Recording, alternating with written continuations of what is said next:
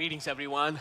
I want to welcome all of us at Center Street Church, those of us here at Central Campus, as well as those joining us from our campus in Bearspaw, Bridgeland, Airdrie, and South Calgary. Also want to welcome our online viewers as well. We are continuing our study from the book of Exodus. I want you to imagine we are in the year 2422. That's 400 years from now. 400 years is a long time. Hard to even get our head around it, right? And that's probably how long the nation of Israel was in bondage in Egypt. For centuries, they were under the iron hand of Pharaoh. God heard the cries of his people. He raises Moses as their deliverer. Moses confronts Pharaoh and commands him to let God's people go. And when Pharaoh refused, God unleashed a set of plagues to demonstrate his power to Israel, Egypt, and the whole world, that they all may come to know that he is the one true God. Pharaoh had hardened his heart and refused to free Israel. So God increased the intensity of the plagues to humble Pharaoh, forcing him to release his hold on God's people. The last time we looked at the final plague, the death of the firstborn and the institution of the Passover. God commanded every family in Israel to slaughter a lamb and apply its blood to the door frames. Every household marked with the blood of the lamb was spared, but all the other houses in Egypt were impacted, and their firstborn sons died overnight. You can hear loud wailing and crying all over Egypt as people suffered from the consequences of Pharaoh's rebellion. A Pharaoh who had been stubborn all along, the same Pharaoh who spoke so arrogantly and said, "Who is the Lord that I should listen to him?" Who had told Moses, "I don't want to ever see your face again." The same Pharaoh will now beg for the Israelites to leave. This was total humiliation of a mighty nation that rebelled against God's purposes. And in the contest of power, Yahweh, the God of Israel, was clearly asserting his supremacy over all of Egypt and their gods. We come now to Exodus chapter 12, verses 31 and 32 says, "During the night, Pharaoh summoned Moses and Aaron and said, 'Up, leave my people, you and the Israelites. Go, worship the Lord as you have requested. Take your flocks and herds as you have said, and go, and also bless me.'" Now, that is a remarkable change from a person who said, "I will never let you go, you are my slaves forever," to "Leave, get out of here, go away from this place, go worship the Lord, take your flocks with you, we don't want you here." In the following verses in Exodus 12, you will see all the Egyptians urged the Israelites to leave their country. They said, "If you stay any longer, we're all going to perish, so get out of here ASAP." They gave them articles of silver and gold and clothing. They paid them to leave. All of this happened overnight. Israel, after 400 years of slavery, was a free nation. The years of bondage ended abruptly. They didn't just sneak out through the back door. This was not an escape act. They marched royally out of Egypt. Overnight, the people of Israel left Egypt as free people. Their status had changed dramatically. Over the years, I've talked to several people who have fled their country as refugees. Usually, it is a secret operation. They run in the hope that nobody will ever find out. They risk their lives, and they know if they get caught, that will be the end of their earthly existence. So entire groups of people try to cross the border of an oppressed country with the hope of finding freedom. But that's not how the Exodus happened. It was not a secret operation. The Israelites walked out like a victorious army loaded with the spoils of the enemy. Exodus 12, verses 37 and 38 says, the Israelites journeyed from Ramesses to Succoth. There were about 600,000 men on foot, besides women and children. Many other people went up with them, and also large droves of livestock, both flocks and herds. That is an astonishing number.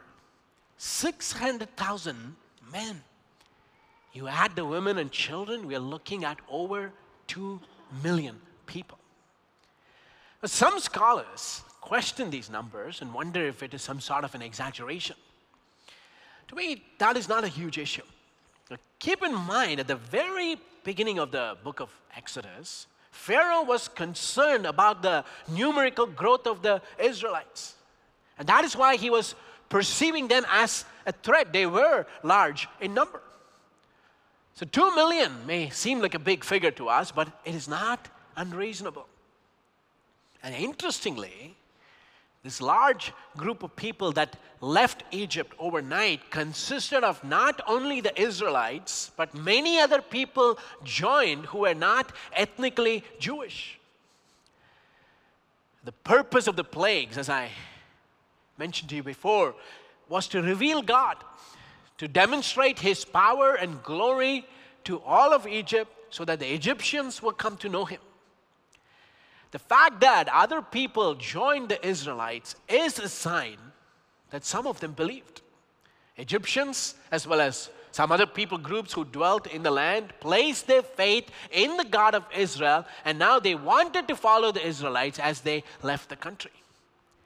And that also explains why we have such a large number of people leaving Egypt overnight.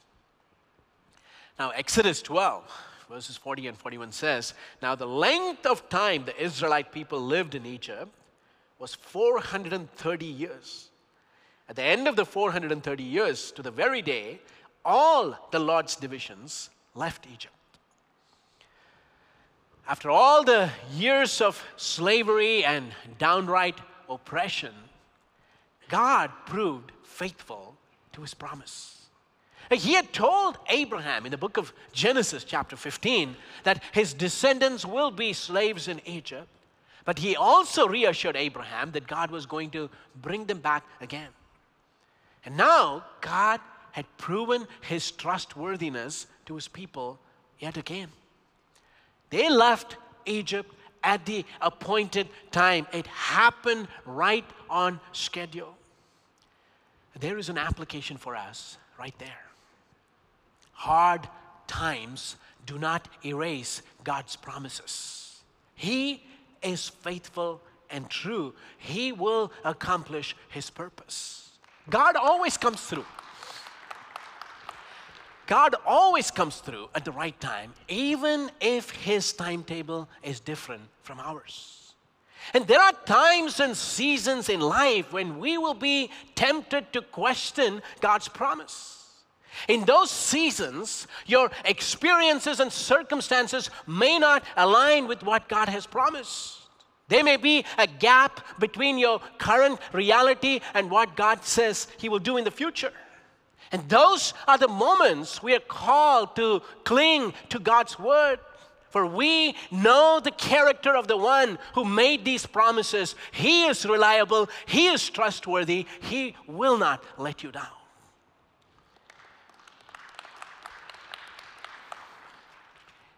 Now, here's something important for us to consider. Israel was free overnight from the iron hand of Pharaoh. They were on their own, going towards the land that God was going to provide them. But this was not freedom so that they can do whatever they want. They were not being freed to live for themselves. This freedom was a transfer of allegiance. They were freed from the oppressive regime of Pharaoh so that they can come now under the reign of God. God clearly asserts His claim over the Israelites. Exodus chapter 13, verses 1 and 2 explains that clearly. God says, the Lord said to Moses, "Consecrate to me every firstborn male, the first offspring of every womb among the Israelites belongs to me, whether human or animal." Again, he repeats in Exodus 13, 11 to 13, "After the Lord brings you into the land of the Canaanites and gives it to you, as he promised on oath to you and your ancestors, you are to give over to the Lord the first offspring of every womb. All the firstborn males of your livestock belong to the Lord. Redeem with a lamb every firstborn donkey, but if you do not redeem it, break its neck." Then he says, "Redeem every firstborn among your sons." Now, through the Passover, we see God saved Israel's firstborn sons. But now, he claims ownership over them. God says, they're free from Pharaoh and his oppression, but they're now my slaves. I own them. They are my possession because I have paid the price for their freedom. And to communicate that they belong to God, they offered a sacrifice in the place of the firstborn. And that served as a visible sign that they have been redeemed. A price has been paid by God himself, who now claims ownership over their lives. And the word consecrate or set apart is a crucial word in our understanding of salvation. It leads us to the doctrine of sanctification in the Bible. Now, God has not only saved us, but he has also set us apart. In the biblical world, they had bond slaves who didn't have any sort of freedom. They belonged to someone else, and bond slaves were not free to follow their personal dreams, whims, and desires. They had no rights of their own, absolutely no rights. They lived to serve their master. And that's how Israel was in Egypt. Slaves to Pharaoh, under oppression, bondage. They were being constantly exploited. But now that God had freed them, they were no longer slaves in Egypt. But they had been bought by someone else, or another person has paid a price, a ransom.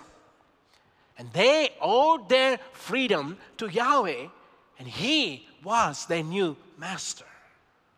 See, what God is doing is he's redeeming a community of people who now belong to him. And they, going forward, exclusively live to serve God's purposes. And let's not forget in all of this, God was a different master. Unlike Pharaoh, who ruthlessly exploited the people, God wanted the very best. He didn't demand submission because he needed something from the people. In fact, it's the other way around. It is in submitting to the lordship of God, the people will experience life to the full. It is in surrendering their rights and living for God that the Israelites will find true satisfaction and contentment in life. So that is very clearly explained in the Old Testament. Now let me ask you, is that just an Old Testament concept? Not at all. But you will see this principle of sanctification very clearly explained in the New Testament.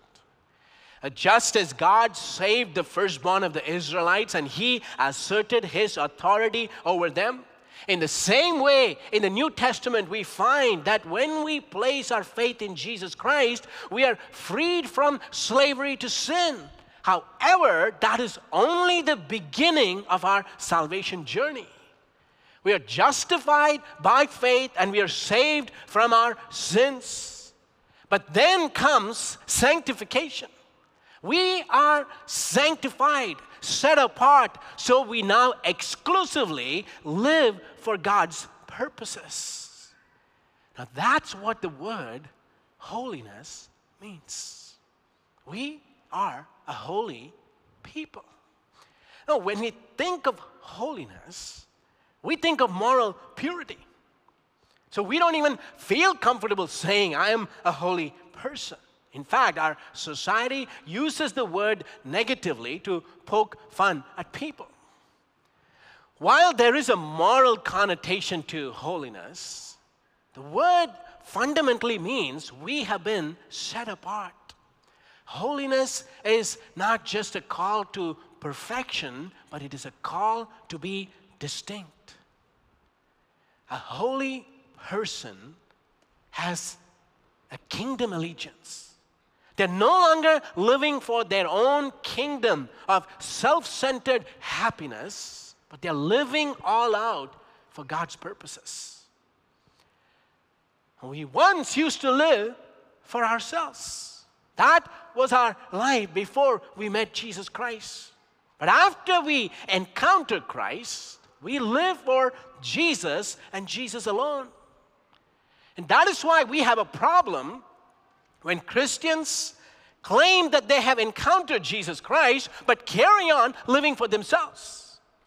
No, the moment you encounter Christ, you give the lordship of your life over to Him. You start serving a new master. And that is what the Apostle Paul had in mind when he wrote so clearly in 1 Corinthians chapter 6, verses 19 and 20. Do you not know that your bodies are temples of the Holy Spirit who is in you, whom you have received from God? You are not your own. You were bought at a price. Therefore, honor God with your bodies. So if you claim to be a follower of Jesus Christ, I have news for you. You are no longer your own. Your life doesn't belong to you. The moment you place your faith in Jesus Christ, Jesus sets you free from your sin, and He sets you free from yourself. You lose ownership over your life. Jesus is now in charge. He is in the driver's seat of your life. As I reflected on this, I realized surrendering and acknowledging our lives totally belong to God can turn into a mental exercise. We can mentally or conceptually agree with the idea of sanctification, that we have been set apart, our lives wholly belong to God, and we can say amen to that. But the truth of that commitment is tested when God asks you to move outside of your comfort zone. When He demands that we do something that goes against our personal will. When God infringes on our privacy. How we respond to Him at that moment is the litmus test that tells whether we have fully surrendered to Him or not. And if we are honest with ourselves, some of us say to God, God, I'm willing to give all these areas of my life to you, but here are some areas that I would like to keep for myself. I want you to take your hands off these areas. Lord, I can give all these things over to you, but don't ask me for my finances, because that is my hard-earned money. Lord, I'm willing to give up all these things, but don't ask me to surrender my sexual life, because my pleasure is important to me. I can do all these things for you, God, but don't ask me to serve in a ministry area, because I like my evenings to myself. See, it doesn't work like that. You don't get to pick and choose when it comes to these things. Surrender means you're willing to lay down all of your rights, all of your preferences, all of yourself. Every area of your life is given into the hands of Jesus, whose bond slave you are. That is the Christian life. And this question of surrender is not just for new believers or those who are struggling in a specific area of sin in their life. Those of us who've been Christians for years, who would consider ourselves as mature followers of Christ, we need to constantly evaluate our hearts to see if indeed we are surrendered to Him. And we need to do that on a regular basis. Looking at my own life, I realize how easy it is to settle into a comfort zone and not even consider the possibility that God might be asking me to step outside of that comfort zone, that familiar way of life, and venture into uncharted territories. We can get so set in our ways, so accustomed to our routines, that we no longer expect God would ask us to do something that is totally outside our radar. And that's why we need a fresh challenge and a regular introspection, examining our lives in the presence of God and allowing Him to scan those deep areas in our life. And as frightening as it may sound, that attitude of surrender whereby we stand in the presence of Jesus with an open hand is the path through which God's biggest blessings flow. When you're fully consecrated to God and your heart is fully yielded to Him, then God can finally bless you and make you a blessing. Why? Because you're no longer living for yourself. You have given yourself entirely to God's agenda. And what has helped in my own life is recognizing God always has my best interest at heart. I'm not giving my life in the hands of a ruthless monarch who wants to exploit me. This is a loving Father who wants the very best for my life. It is safe to place my life at His disposal.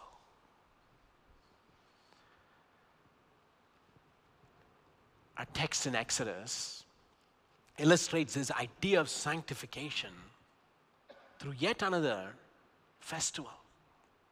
We talked about the festival of the Passover, but related to the Passover is the feast of unleavened bread. We find that here in our text in Exodus chapter 13, verses 3 to 10, some detailed rules and regulations surrounding the feast of the unleavened bread. Let me read to you these words. Then Moses said to the people, "Commemorate this day, the day you came out of Egypt, out of the land of slavery, because the Lord brought you out of it with a mighty hand. Eat nothing containing yeast. Today in the month of Aviv, you are leaving. When the Lord brings you into the land of the Canaanites, Hittites, Amorites, Hivites, and Jebusites, the land He swore to your ancestors to give you, a land flowing with milk and honey, you are to observe this ceremony in this month. For 7 days, eat bread made without yeast, and on the 7th day, hold a festival to the Lord.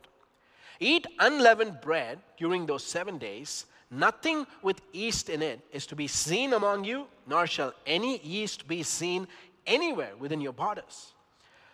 On the day, tell your son, I do this because of what the Lord did for me when I came out of Egypt. This observance will be for you like a sign on your hand and a reminder on your forehead that this law of the Lord is to be on your lips. For the Lord brought you out of Egypt with His mighty hand. You must keep this ordinance at the appointed time, year after year." What we see here is God is instituting a tradition that will serve as a reminder for generations to come of an important spiritual truth. A Passover and unleavened bread were two festivals that were intertwined together. They were held to commemorate the night of the Exodus and keep it alive in the minds of the generations who are to come. The Feast of the Unleavened Bread is a week-long feast that followed the Passover.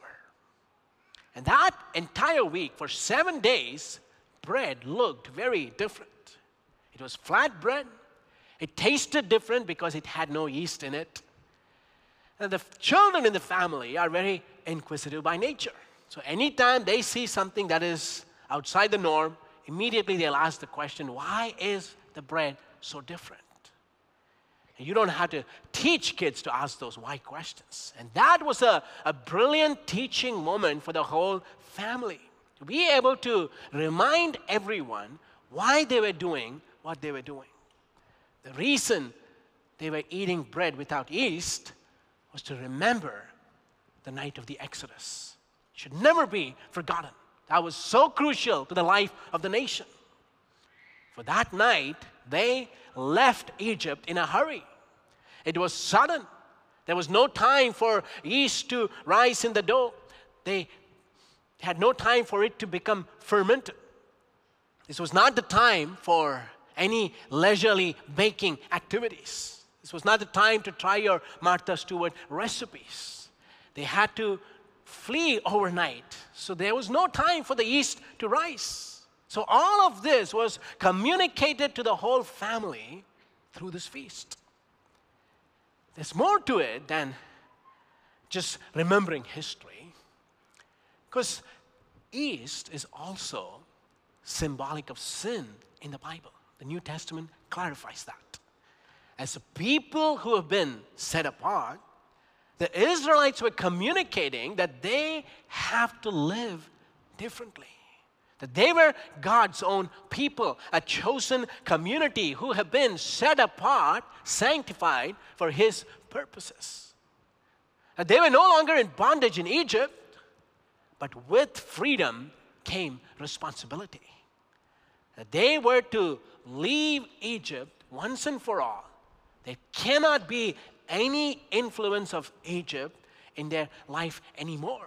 As they carry on living in the promised land, their former lives could not color their new life that they were living. So they could not take Egypt with them to the promised land. The feasts that they celebrated helped the Israelites to remember their story. Remembrance is important because we are a forgetful people. And rituals have great power.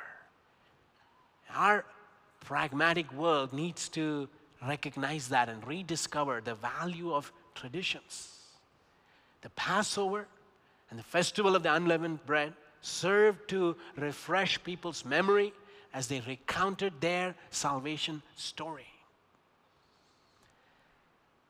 Now, as followers of Christ, we also have a ritual that we observe that serves as a reminder. When Jesus instituted the Lord's Supper, He said in the Gospels, "Do this in remembrance of me." Jesus knew we also are a forgetful people, and we need visible, concrete reminders. And the Lord's Supper is a way for us to remember the price that was paid for our freedom. That the bondage of sin in our life is broken once and for all, and we are a community set apart, consecrated for God's purposes. So we're going to end our service today by observing the Lord's Supper. This is a meal we celebrate as Christ followers to remember Jesus Christ, our Passover lamb who was substituted in our place. The Passover that God instituted in Exodus is a clear pointer to the Lord's Supper. Just as the Israelites were saved by faith, by applying the blood of the lamb on their doorposts, in the same way we are also saved by faith, by trusting in the blood of Jesus to wash away our sins. Now, in the text in Exodus, there are some restrictions on who can participate in the Passover meal. It's important for us to understand the reason for these restrictions. Exodus 12, verses 43 to 45, it says, "The Lord said to Moses and Aaron, 'These are the regulations for the Passover meal. No foreigner may eat it. Any slave you have bought may eat it after you have circumcised him. But a temporary resident or a hired worker may not eat it.'" So we find here some rules around who can actually participate in the Passover meal. A foreigner can't participate in the Passover. A temporary resident or a hired worker in Israel could not participate in it. And you may be wondering, why? Why all these rules and regulations? Why such racist discrimination? Why all such exclusiveness? Can we not open this up for everybody? And as you read the text, you will see the concern of the text and the heart of God is not who to keep out of the meal, but who to welcome in. The Passover was the celebration of the greatest act of redemption in the Old Testament. So in order to celebrate this meal, it makes sense you understand first and foremost that you have been redeemed. So people didn't have that understanding. It makes no sense for them to participate in a meal that commemorates redemption. So slaves and foreigners who were circumcised, who were living long-term in Israel and were part of the Israelite community, were invited to eat. In the Old Testament, circumcision was the external sign of entrance into the covenantal community. So those who took part in the Passover meal should belong to the covenantal community of God. And that needed to be defined carefully, and that explains the reason for the exclusiveness. A commitment to worshiping the one true God was the criteria. What mattered was not ethnicity or kinship, but worship. People who didn't worship God or appreciate the redemption that He has provided cannot participate in this meal. So all those regulations were there for a purpose. And you will see that the same regulations associated with the Passover, those principles still apply to the Lord's Supper. The Lord's Supper is a celebration for Christian believers. So the Apostle Paul says in 1 Corinthians 11, verses 27 and 28, "So then, whoever eats the bread or drinks the cup of the Lord in an unworthy manner will be guilty of sinning against the body and blood of the Lord. Everyone ought to examine themselves before they eat of the bread and drink from the cup."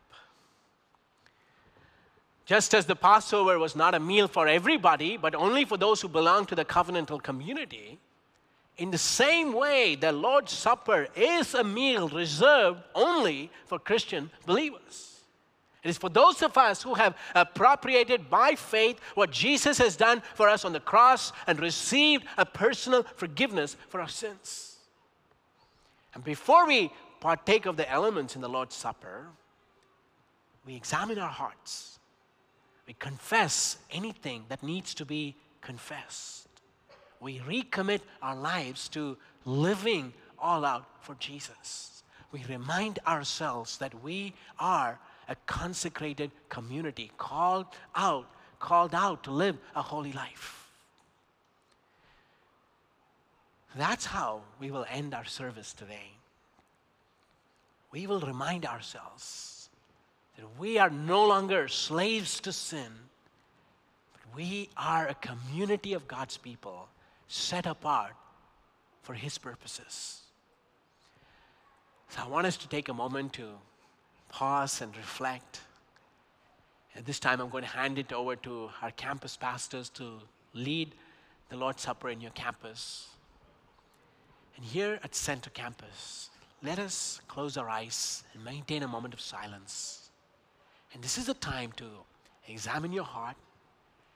If you see there's something that you need to confess before the Lord, then do that right now. And also, commit yourself to following Him faithfully. Let Him know that you have surrendered everything to Him, and it is your heart's desire to live a consecrated life. So let's maintain a moment of silence, and then I'll pray for us.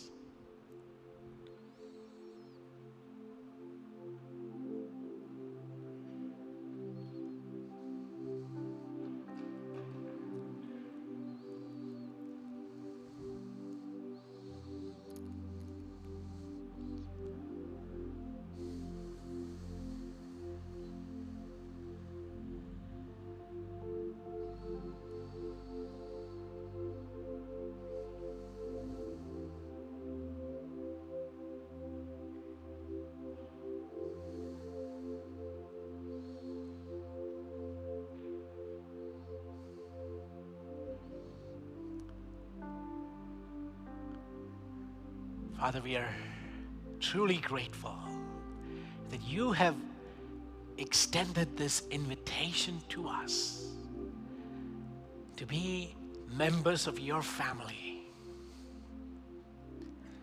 There was a time in our life when we were serving the world, but that is long gone. Today, we live to serve you and you alone. So we pray, dear Lord, that as we partake of these elements, that we will encounter Jesus afresh. That you will renew our resolve to live for you. That you will feed us. You will strengthen us. You will enable us to live our life in the power of your Spirit. And we ask this in the name of our Lord and Savior Jesus Christ. Amen. I'm going to ask all of us to stand right now, and even as you're standing, you can get your elements ready by just opening the wrapper on the top. You will be able to take the bread out, and then there's another layer that you need to remove to be able to drink from the cup.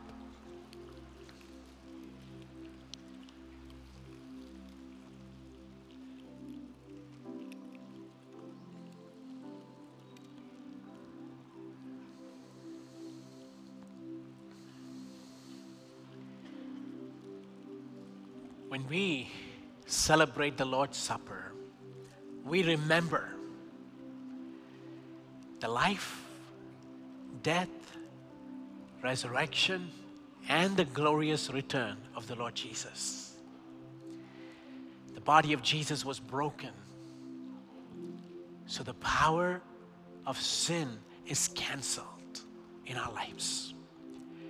So as the covenantal community of God's people, let's partake of this bread with gratitude.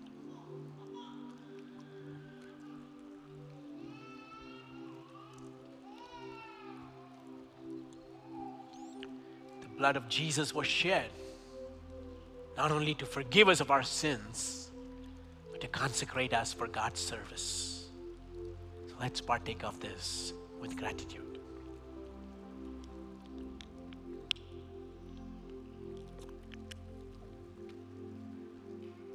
As we remain standing, I'm going to hand it over to our worship team to lead us in a closing song, and then I'll come back and pray for us.